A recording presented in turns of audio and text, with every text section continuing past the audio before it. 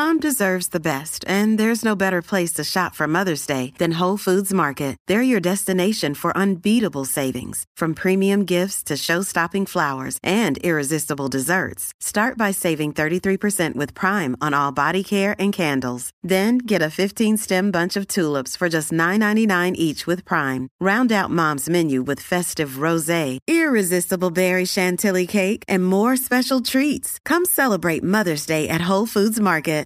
Hello and welcome to Quarantine Conversations. This is your host, Benjamin Boyce, and today's guest is kind of a noob to the YouTube sphere. His name is Artie Morty, at least that's what he would have us believe. And he's been speaking quite recently. He started speaking about the difference between gay rights and trans rights and kind of criticizing the gender identity ideology that has swept the nation, and not only the nation, but specifically the LGBT community. And we explore why he got into this, what he has to say about this, and I would highly recommend his channel. The link is right down there in the description, and I'll plug it in here if you have a device that allows you to let me plug things into the actual video.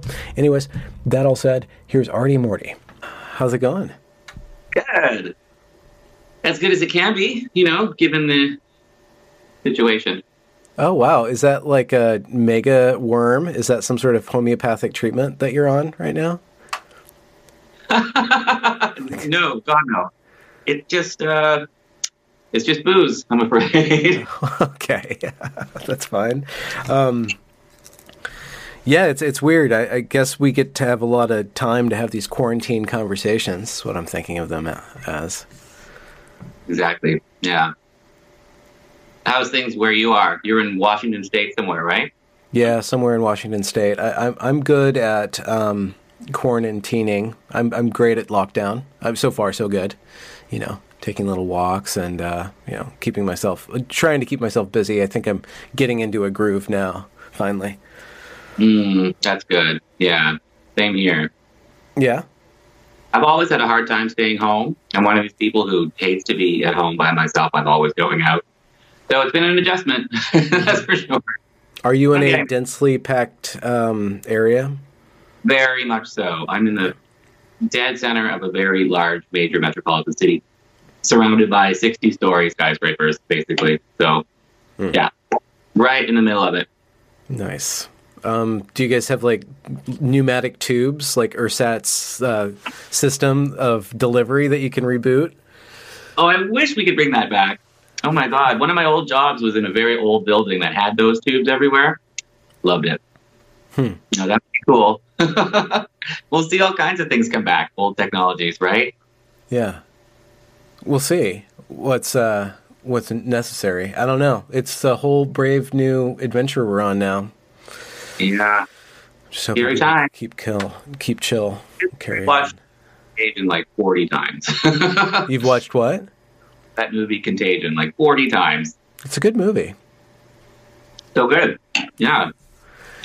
Are you a literary person? Are you in what kind of general domain do you work in? All the domains. Oh, really? Okay, cool. Is that what you mean? Like, what is my art form of choice?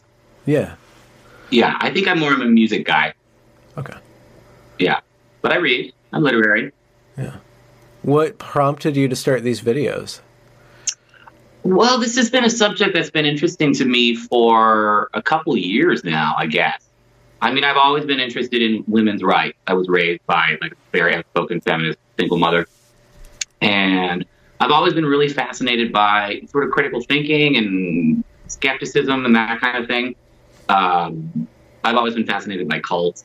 I'm totally obsessed with Scientology. It's just so fascinating to study how people can get sucked into these strange worldviews.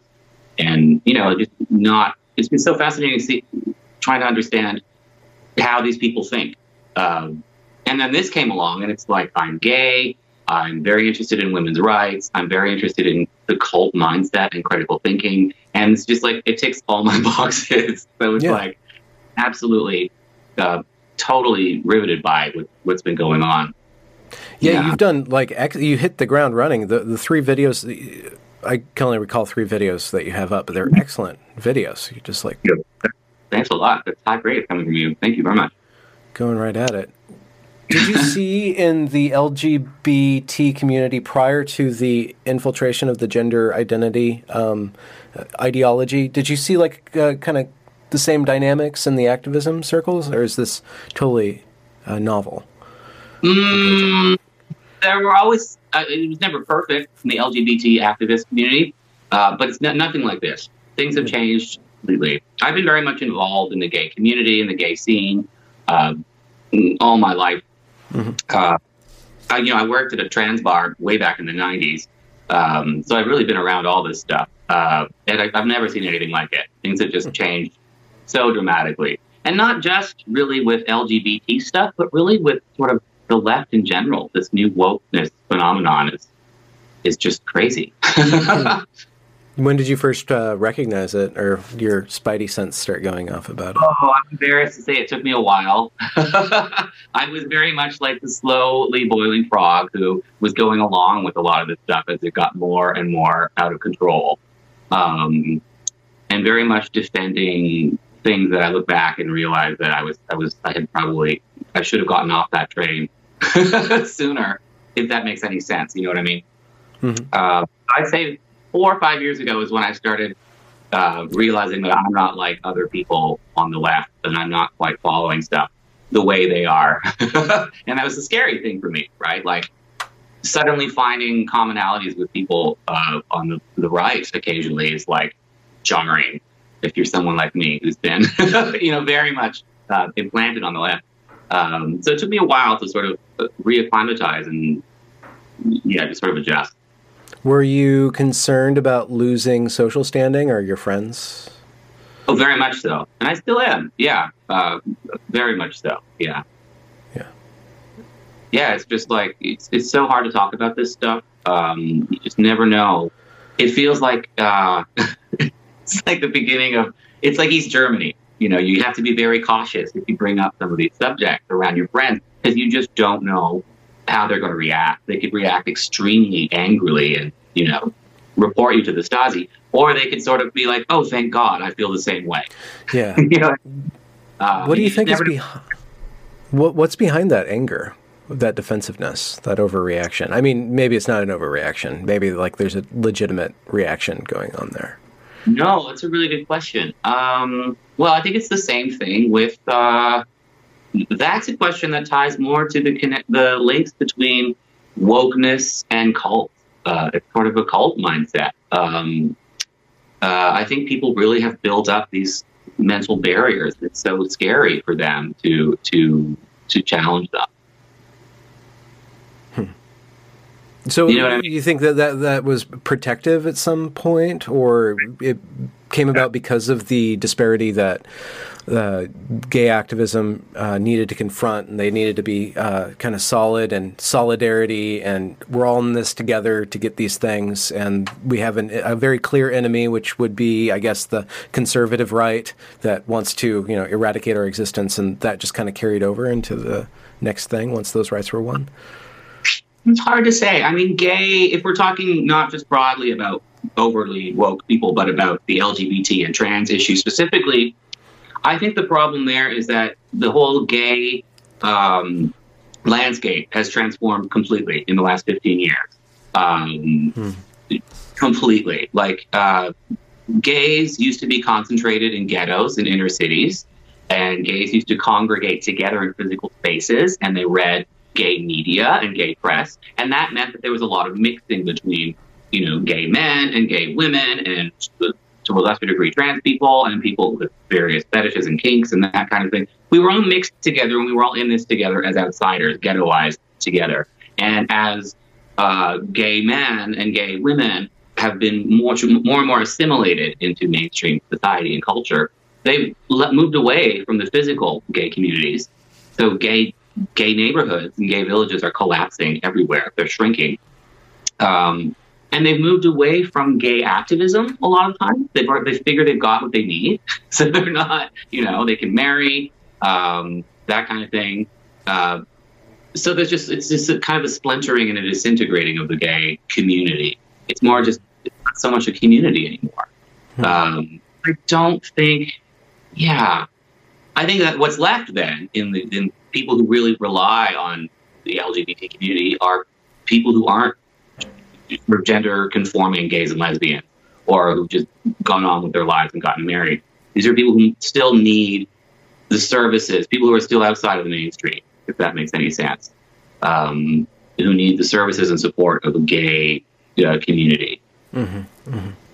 It's interesting. So there's a histrionic thread within queer theory and Pink News and some of these, bloggy like entities where they kind of conflate things constantly. They're always problematizing things. But it seems like you're pointing to a legitimate concern of the collapse of gay culture. Like I've read, I'm thinking in my mind about this slightly ridiculous article that was published, I think, in the LA Review of Books, about Pete Buttigieg, and how he was betraying gay culture because he was just a straight, privileged, he's a straight gay, right?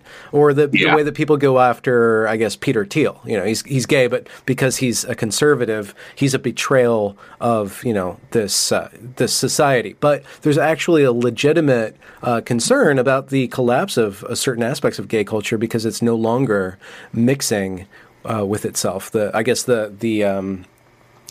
Certain spectrums of the gay community don't need to be a part of it anymore because it doesn't appeal to them. And like you're saying, they don't really need to separate themselves from straight culture so much. Yeah. And I think it's jobs too. Like activism needs something activists got to activist. And, they're kind of running out of big splashy issues. So trans is really the thing that they're running to, which is a shame because there is still more gay rights activism to be done. I think it was Masha Gessen, journalist in The New Yorker, who's, although now she identifies as a non-binary person, because everyone does now. She was reporting that the number of U.S. states that still you can be fired from your job for being same-sex attracted or kicked out of your housing. That's crazy. So there's still a lot more work for these advocacy groups to be doing on behalf of gays and lesbians. But it's just there's no sizzle, I guess. It's not splashy enough. Like run to trans, and they just completely abandoned gays and lesbians. Yeah. Well, I mean, like the LGB Alliance in the UK is established because there's to fill that gap, right? And the big splash around them is how they're not catering enough to another letter in the alphabet, right? Or they're betraying that other letter in the alphabet. How dare LGB not glue itself to T? How dare they? You said the word or the phrase "same-sex attracted." Is that parlance to kind of distance between, because gay and lesbian is now same-gender attracted? Is that just always been? Maybe I'm kind of ribbing people a little bit by reminding them it's a sex thing and not a gender thing.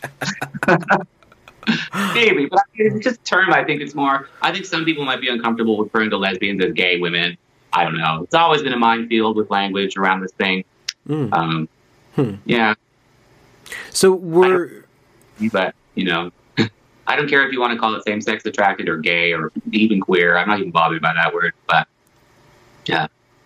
Are you able to speak a little bit about your personal story? Like how you grew up, discovered sexuality, and I guess dealt with society that would probably, in your age range, probably still be quite openly anti-gay. Yeah, it was a weird time because it was things changed so quickly. And it's like right around the time that I was in my, in puberty and just developing into a man, that it was like right in the middle of it, where half of the people were deeply homophobic still, and half of the people were totally jumping ahead and jumping on board, watching Ellen. I had a really shitty childhood. It was pretty bad. We were poor, and there was a lot of violence in my neighborhood, and there was sexual abuse, and it was just a mess. Really, I was a runaway at a young age, and I was a homeless street kid for a little while. I've seen some things. But it was hard as a young person being gay, for sure. But by the time I was, say, 20, not only was it fine, it just was completely it was not something I even thought about anymore. I was living in the downtown core of a big liberal city, and it just wasn't something that I was concerned about. It didn't consume me. I was perfectly comfortable with my sexuality by the time I was 20. But up until then, it was a real struggle, for sure. Mm-hmm. Do you feel like it's been glamorized in a way, or and you were in that sweet spot where it was neither bad nor, like some sort of social status to have? I've heard that before, people saying that it was glamorized. Maybe now, but in my years, no. I felt, if anything, I felt restricted in what I could do as a gay person, even among people who accepted gays. So I would be out of the closet, and all of these women would want to be my friends, but they treated me like a fashion accessory, or like a pet, And I wanted to get into science. I wanted to be a scientist. But I literally thought that you're not allowed to do anything except get like a gay career if you're a gay person. I had never seen anyone in the media. I'd never seen anyone depicted who was just, a hardworking scientist or a computer engineer or something who was gay. So I thought I had to adopt like a fun fashion sidekick personality, Wow. And I tried to get into fashion for a while. So I didn't really feel like it was glamorous in the way that it was glamorous, at least. It felt really constricting to me, if that makes any sense. I was just completely, everybody told me that I could be nothing but like a gay sidekick, essentially. And I wanted to be a very serious thinking science person. And you just weren't allowed to do that as a gay person. What helped you to change your mindset on that? I'm not sure, to be honest. I don't know. I think I got into a relationship with an intelligent person, and I got rid of some of my more toxic, gay accessory kind of friends. And I just settled into a sort of a quiet domestic life where I realized all I want to do is, read, surf the net, learn, go to school, that kind of thing. I ended up becoming a computer programmer in the end.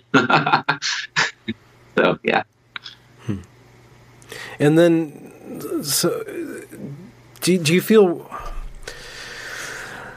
It seems like one of the activists or one quality of trans rights activism is that it like you're saying, it's kind of like a runaway train in a way. Like that is really your video on comparing trans rights activism or gender ideology to Scientology is really fascinating because you just pair up.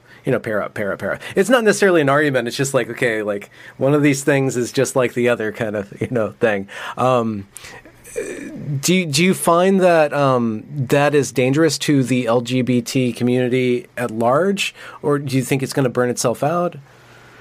I think it's so dangerous because it's so offensive to outsiders. It's demanding too much of people who aren't gay or lesbian, who aren't LGBT. And I think it was Ariel Scarcel who was pointing out how, like, gay rights approval ratings in polls seem to be going down. Who knows how much truth there is to that? Polls can be, misleading in their questioning phrasing and things like that. But I could see it being a plausible thing that's happening. I think people who are just not very politically engaged, who have for a long time just come to be comfortable with gays and lesbians and even trans people to some degree, are now just sort of seeing this whole thing as very toxic and very imposing. And so I think it's going to be really bad. And of course it's bad for gays and lesbians because we're being constantly told that there's something wrong with us by trans people because, we're same-sex attracted. There was a journalist who I used to love. I used to read Gawker all the time. Do you remember Gawker, that website? I was totally addicted to Gawker before I discovered Twitter. And before Peter Thiel ruined Gawker. Thanks, Peter. I think they did it to themselves, to be honest. Well, I mean, they were pretty irresponsible in some ways, but it was fun. Very New York-y, very media insidery stuff. There's a journalist named Rich Jezwiak. I'm probably not pronouncing that right. This gay guy who was really fun to read. And now he's at Slate, apparently. And it's so fascinating watching gay people try to reconcile the fact that they're not gay men, that they're not sexually attracted to women at all, with the fact that that's offensive to trans men who are female. So Rich Jesuak was doing this interview with this trans man, a female to male trans person. And basically Rich was saying that every single gay man has an obligation to at least try to have sex with women and to be sexually attracted to, female people. And if they don't, they're essentially a bigot and they're committing harm to trans people. And I was like, what? What Rich was trying to say is like, okay, I'm not into women and I don't want to hurt your feelings, but I can't help it. At least I tried, and if you don't at least make an effort to train yourself to be essentially bisexual, you're committing a crime against the gay community. This is like a journalist who I had a lot of respect for, who was writing at Slate. That's not that's a mainstream magazine, telling gay people that they have an obligation to essentially try to conversion therapy themselves for the sake of the feelings of, a trans man.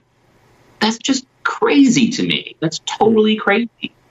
And just yesterday, I was watching a video, I think it was an LGB Alliance video, and the person in it was pointing out how they're being exposed to young people now. It was probably via your channel. There's a therapist who was saying her young clients, her young patients, are starting to think that it's bad to be same-sex attracted. And when they discover in puberty that they're same-sex attracted, they think there's something wrong with themselves. So, yeah, I think it's really bad for gays and lesbians on that front, for sure.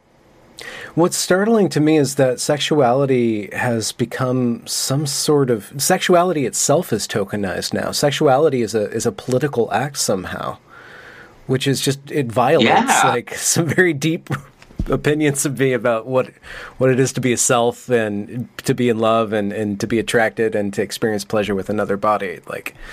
Yeah. Well, are you feeling any of that sort of pressure on your sexuality? That are you seeing people telling you that there's something wrong with your sexuality?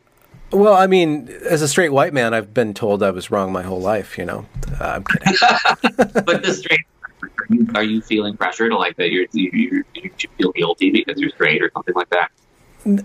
I don't respond to guilt tripping. I don't do. I grew up very Christian. I'm pretty much inoculated to lower forms of guilt tripping. There's a very deep, persistent guilt that I have on an existential level that inoculates me to people trying to use guilt to manipulate me. So I just, it's the same thing with privilege or white privilege or any of these different guilt tripping maneuvers. They really don't work for me for whatever reason. So because original sin was your vaccine, I guess.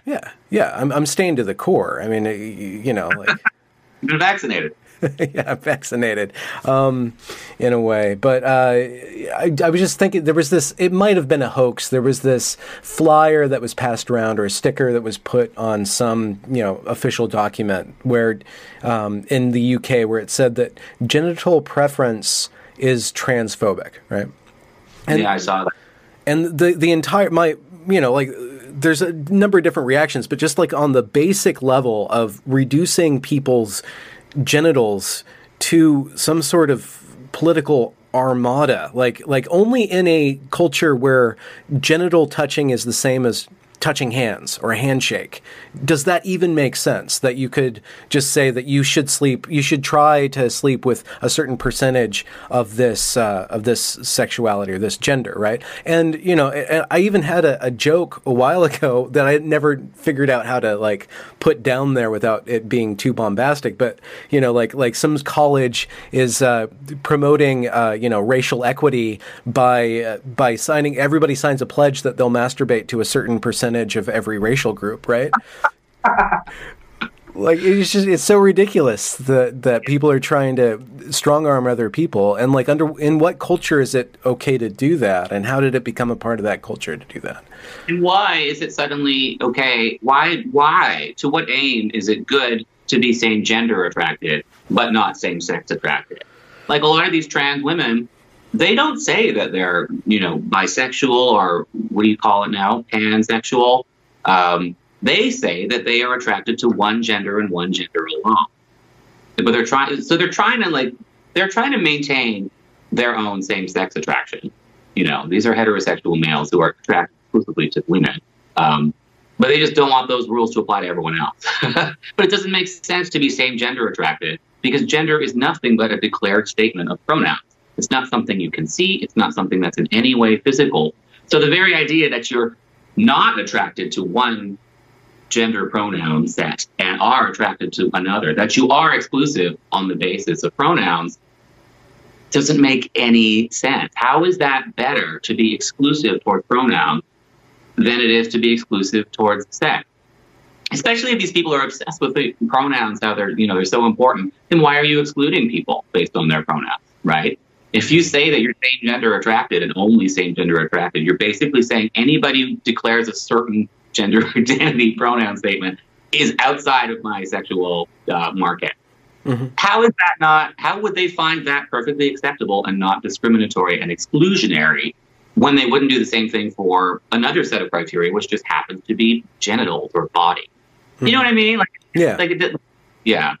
I just are you attracted to an identity, or do you have sex with an identity or a body, or are you attracted to an individual? Are you attracted to a human being? I mean, it just seems like it's all operating. Well, the stuff that I'm critiquing is operating on such a shallow level of engagement between one person and another, where but you're playing this game where, I'm not going to reduce people into their bodies because that's reductive, but I'll reduce people into their identities, which is like not tied to anything at this point. So like, what are you doing? You're still reducing people. You still have to have some criteria, and you have to sort of group people into likes and dislikes in some way or another. We've been doing that since the dawn of time, It's just like the aim of this doesn't make any sense. But I think a lot of it is that people they're so afraid to have an uncomfortable conversation with a trans person. I think the honest truth is a lot of these people, they know trans people, and they know it would hurt trans people's feelings to have to be one-on-one with a trans person who's their friend and say, listen, I respect your identity, but I can still see what your biological sex is. And that would impact my decision on whether I wanted to be in a relationship with you or not. People are just so afraid of that personal one-on-one. I think, personally offending someone who's trans that they know. And it seems like a lot of trans people really are, there's a lot of sort of guilt tripping, it seems, not to sound too mean, but you sort of see that these people are declaring that they're very sensitive around this. Nobody wants to hurt anybody's feelings. It's a super sensitive culture then. Yeah.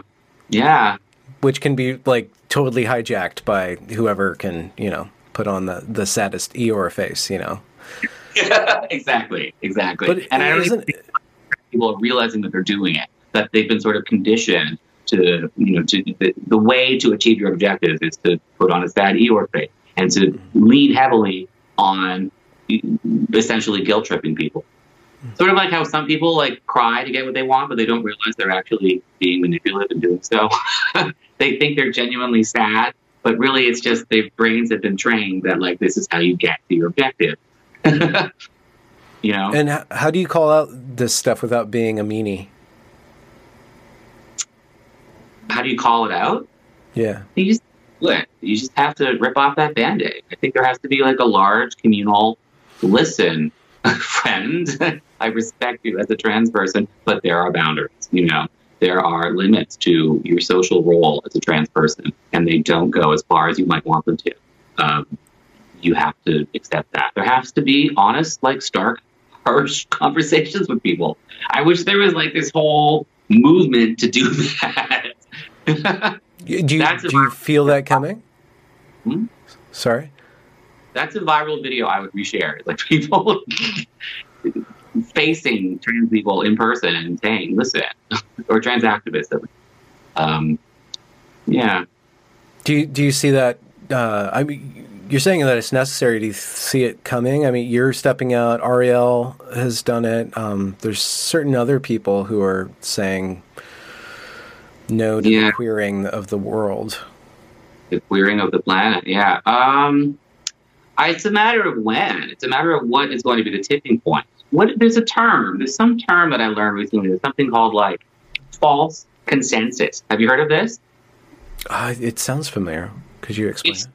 Phenomenon of where nobody agrees with something, but that something is the sort of mainstream zeitgeist position. So everybody goes along with it until suddenly, all at once, everybody realizes that everybody else didn't agree with it either. Oh, no. There? Yeah, I'm here. Are you there? I'm here. Connected. Yeah, false consensus. So like everybody thinks that everybody else agrees with a certain position, so they all go along with it. Until suddenly everybody realizes that nobody agreed with it. And it just collapses. This is sort of what happened in East Germany. Yeah. Everybody, the Stasi, everybody thought the socialist movement was everybody liked it. And then everybody suddenly realized that nobody liked it, and it just fell apart overnight. Or the McCarthy era hearings. Remember, there was that, it finally fell apart in one explosion when that guy just looked McCarthy in the face and said, "Have you no shame?" And that was the trigger when everybody realized McCarthy was crazy and this had been a witch hunt that went off the rails. So what's going to be that? What's going to be the thing that makes everybody realize that nobody believes in gender identity ideology? Nobody believes any of this stuff about magic gender souls. It seems... Yeah, there's a... Go on Slate and say that we all have an obligation to try to have sex with, but I don't think anybody believes it. I think it's just this false consensus. I was kind of thinking the Tokyo Olympics would be the trigger. Mm-hmm. When we're going to see a massive uptick in obviously male-bodied people competing in women's sports, I think that would just be such a visceral image of unfairness that might have been a big one. But obviously, the coming crisis with the rapid onset kids who have been misled into doing terrible things, I think that's just heartbreaking and horrifying. And that's going to wake up a lot of gay men who so far haven't really been stepping up. Okay. When they're going to see that a lot of these young homosexual males who are effeminate have been convinced by doctors that they're actually transsexual women. And there's no going back. Yeah, it's going to be huge. Yeah, that Empress has no vajayjay incident. Yeah.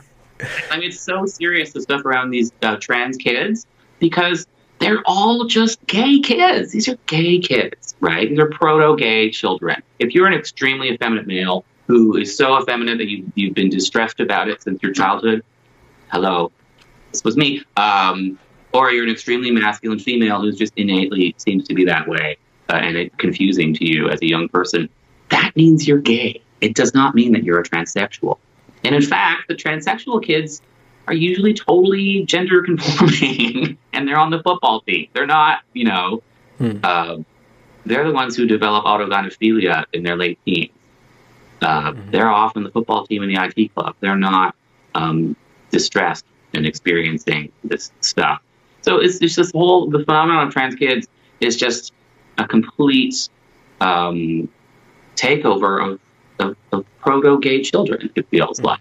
Now, a lot of these gay children would also end up transsexual. They'd be homosexual transsexuals in the Blanchard typology. But a lot of them wouldn't.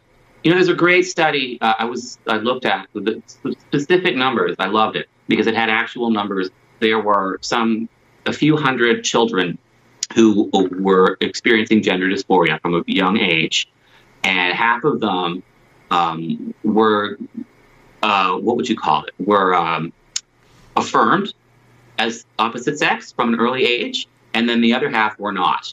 And then we look at those numbers and what happens to them by the time they reach their teens.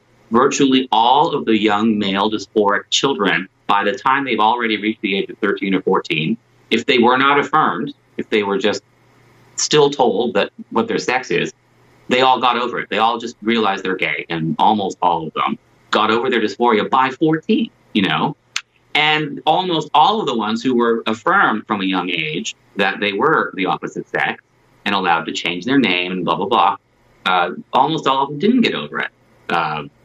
So it's hard, cold numbers. You can change someone's gender identity from a childhood age very, very easily. It's not the same thing as changing someone's sexual orientation. I think in one respect, I think there's an entire economy that needs to collapse before it becomes unfashionable, right? Like with the East German analogy, I think that a lot of it, what was informing us that we can't eat anymore. Our substance is gone, and so I think that there needs to be the economy of attention grabbing. Like, it will no longer translate into cool numbers. You can no longer launch yourself into infamy by claiming these certain arguments and stuff. That needs to go. But I wonder if the it's odd because like the left classically was about like organic food and like real life, like homeopathic treatments and like not going down the Western like anti-vax even in a certain way.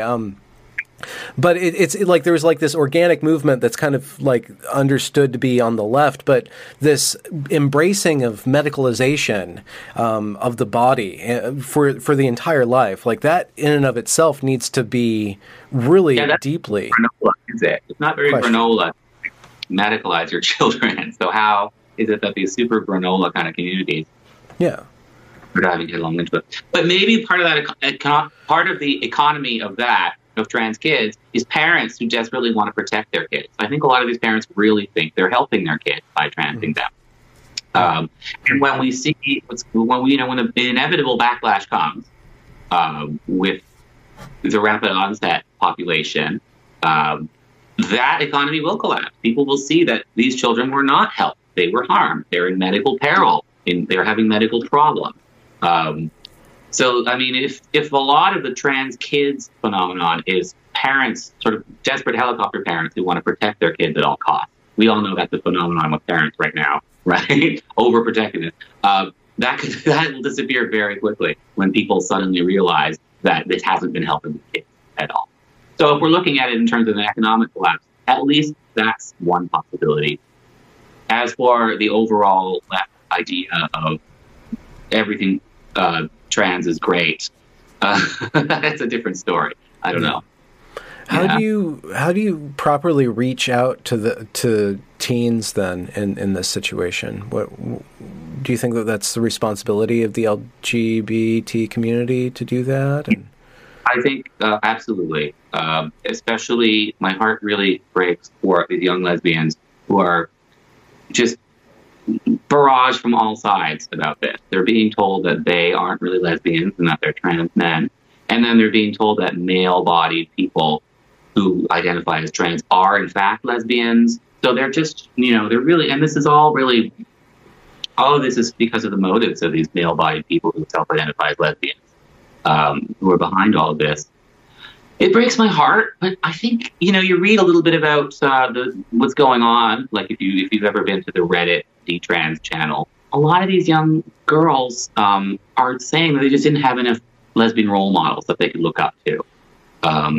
So, yeah, I think the LGBT community has a huge responsibility to reach out to these girls and to show them that, lesbians come in all shapes and sizes and they're very happy and what it was like to grow up as a lesbian.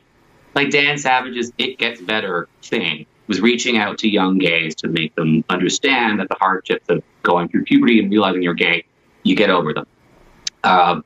Something like that for these young lesbians, like you'll become more comfortable in your body. You'll get over your distress at society, like at realizing that you are a person that a lot of people don't like. There's a lot of lesbophobia in society. It must be very scary. It's scary enough realizing you're a girl and then a gender non-conforming girl and then now a same-sex attracted girl. A lot of girls will want to opt out of that because it's scary. So a lot of older lesbians should be reaching out to these girls and saying, look, no, it gets better. It might take an Ellen to, actually draw the line at some point. I don't know if she has. I don't know anything about her, but I don't know if she's taken a stance on this or stood up for those young women. Well, I think we should give Benji a talk show, GNC-centric. Yeah. Oh, for sure. She's extraordinary. She's so smart. She's had to go through it all herself. She's so young and she's been through so much. And she had no She had to figure it all out on her own. And wow, she's just, yeah. Give her all the things. Yeah. Angie from What do you have any ideas of where you want to go with like your episodes and stuff? Do you have some mapped out? I guess you have a little bit of free time right now to think about that?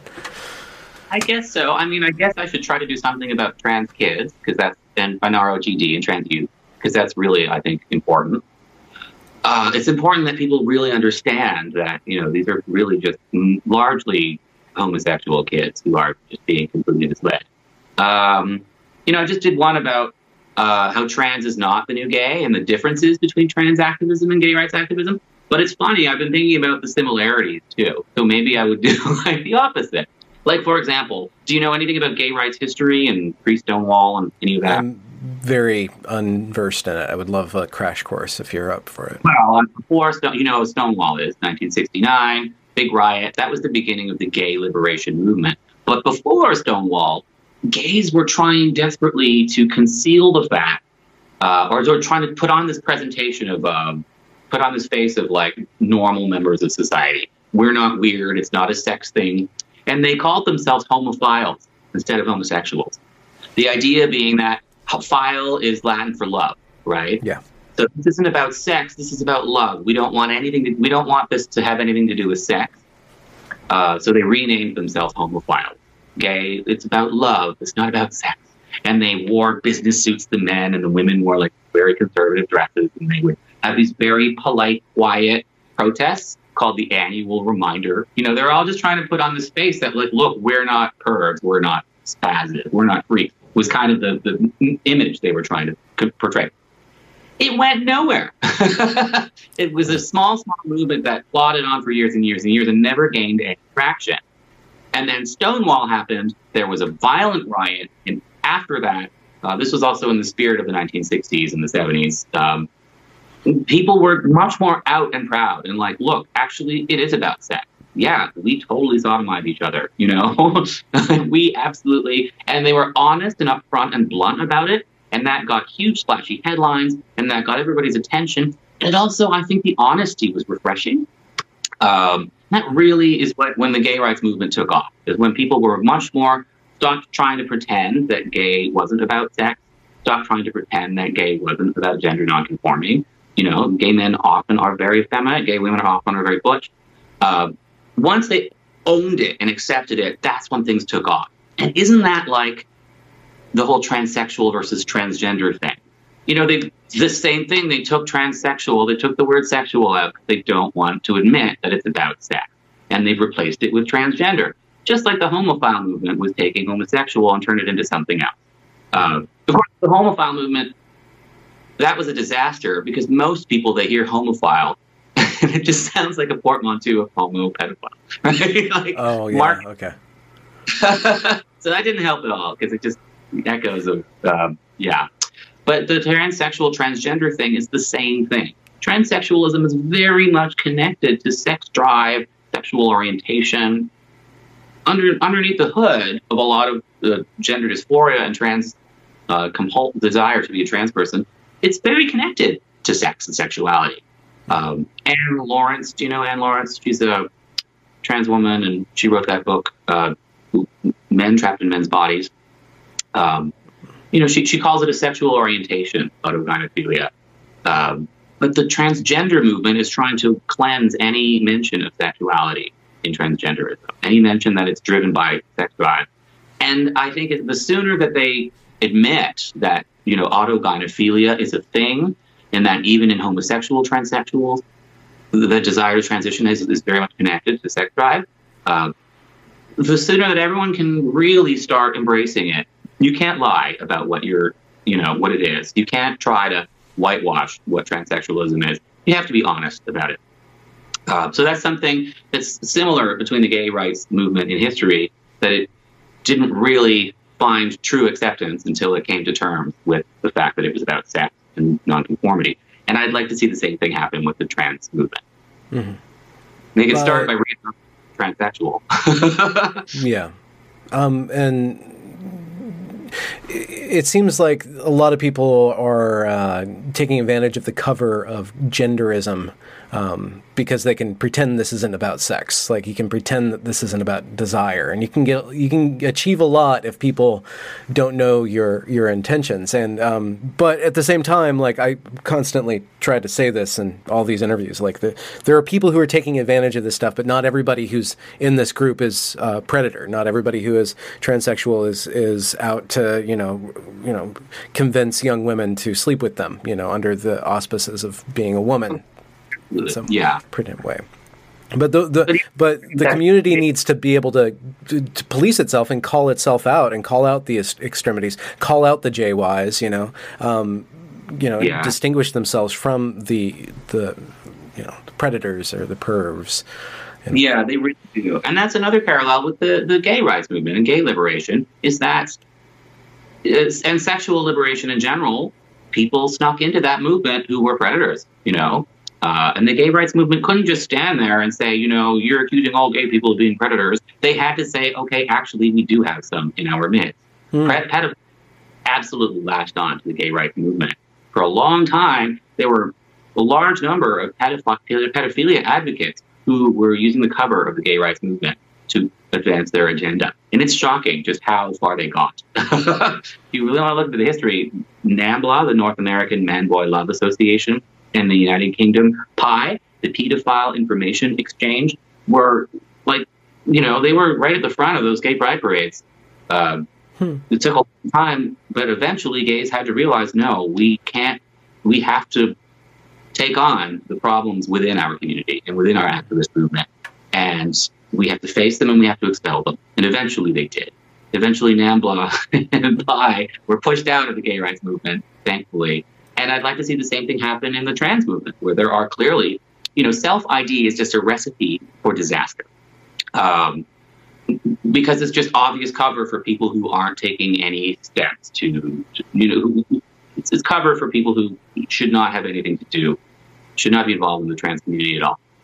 They have to admit that. They have to admit that, they don't like the idea of gatekeeping around sex change and transition, but gatekeeping isn't about just themselves. It's about women and children. If you have to, when you're changing sex, you're essentially applying for citizenship, biological citizenship in a new biological domain, essentially, right?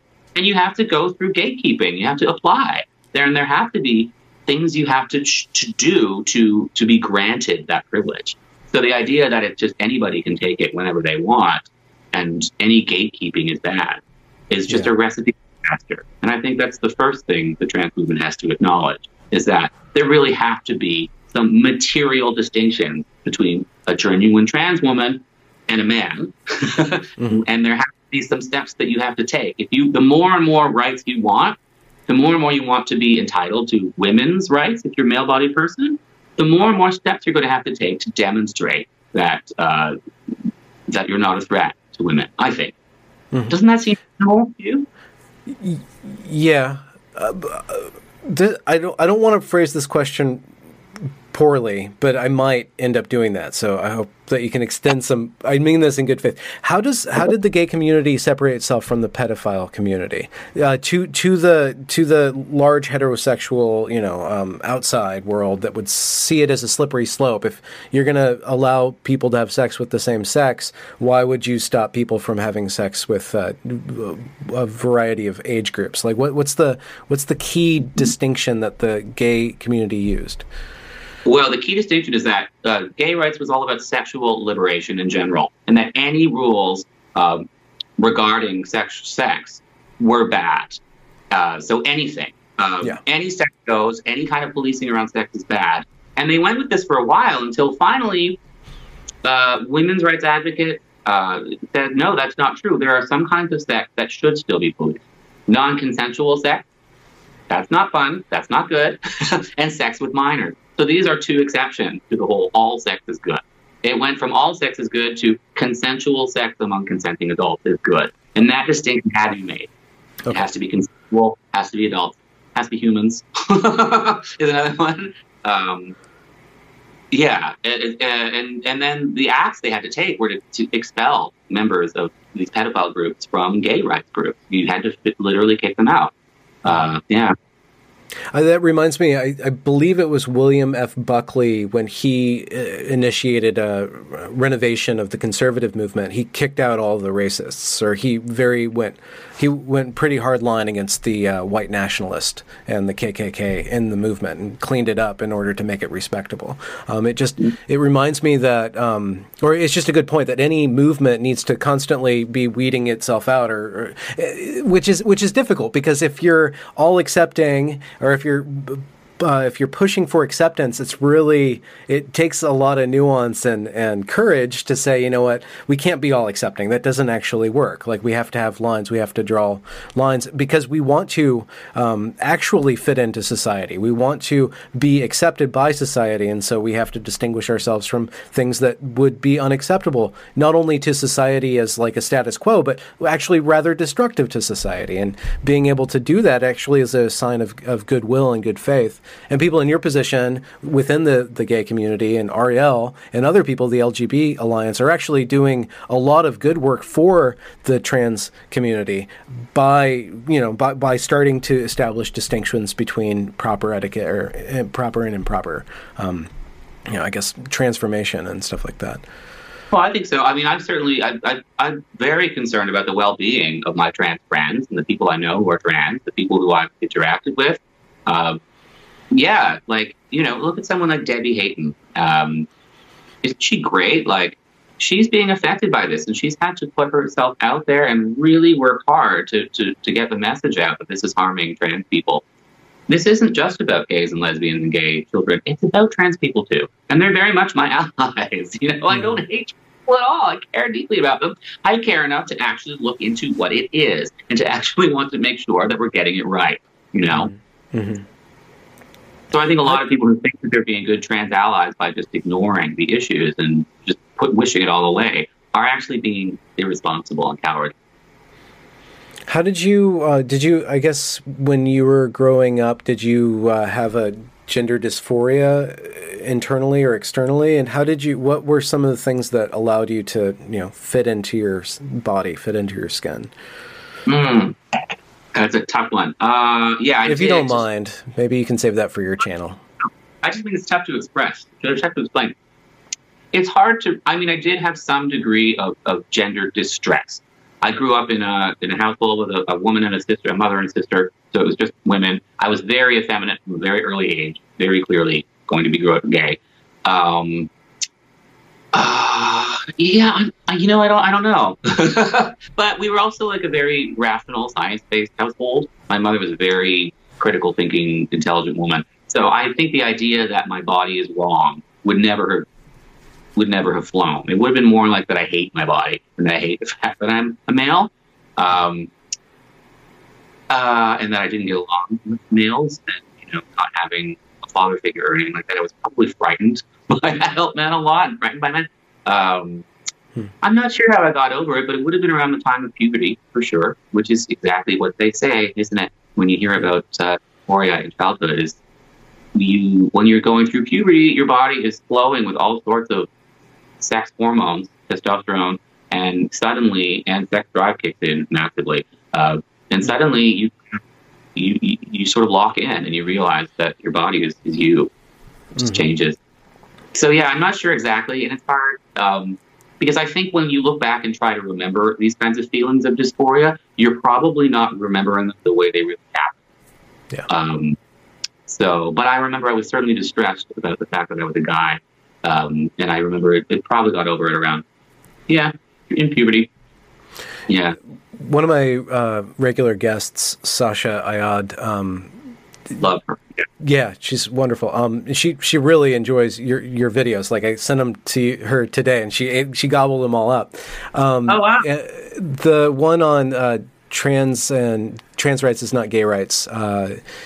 She pointed out something that was pretty interesting about the difference between your experience and females' experience, and how male sexuality due to its intensity and its focus, might be easier to actually help a guy snap out of gender dysphoria, because you're constantly reminded by your body of what your body wants constantly, right? Whereas a female sexuality tends to be a lot more fluid, and the relationships that women enter into can aren't necessarily as locked in. It's even on a physical level, the male sexuality is very concentrated in certain areas, and the female sexuality is very diffused throughout the entire body. So, yes, I think it was James Cantor, who's been a guest on your show. I think he's a sexologist. I think it was from him that I was really starting to understand the very fundamental biological differences between male sexuality and female sexuality. It's just so fascinating how they're completely different physiological things. And males, I think women also don't understand how much the male sex drive dominates our lives. How far we will go to achieve sexual satisfaction, how it really is the absolute bedrock of a lot of our motivation. Well, or how far we have to go to get away from it, Yeah, exactly. But that's so fascinating. Did she say that in a video? No, it was just a private conversation. She was just talking about that. Just to bring up that there's a variety of different issues in play, and that by which I mean to bring up that there's a large market in what sorts of information needs to be out there for young people who are effeminate or masculine and male and female, that will resonate with them on a different level. And I wonder if I don't know enough about the community, but I wonder if your voice, if you spoke to young people about your development, if that wouldn't help a specific contingent of that of the youth and stuff like that, and to their parents, frankly, because if you're very, very young, it's your parents that need to guide you through your distress and your confusion around gender and sex. It's your guardians who need to be guiding you through that. So I need to be assuring parents too. Kids themselves, for sure, but yeah, through parents, definitely. I guess you already did the biggest thing to do is to defy the stigma of disagreement with dominant orthodoxy. So you're well on your way. It's fascinating, though. I've always been fascinated by groupthink, and I still can't believe how bad it is in the progressive community. It's just mind-blowing. Well, what do you do then?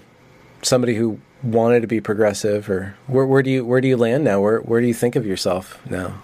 A deprogrammer. I put everything in as if this is a cult, and you have to deprogram people. You have to take it slow and steady, and you have to use the tools of deprogramming someone and getting someone out of a cult.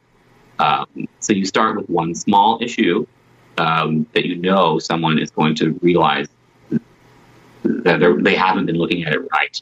And then you just let them stew on that for a bit, and that's your way to make them realize that they're not exactly in line with their group. And then from there, you start just asking them questions.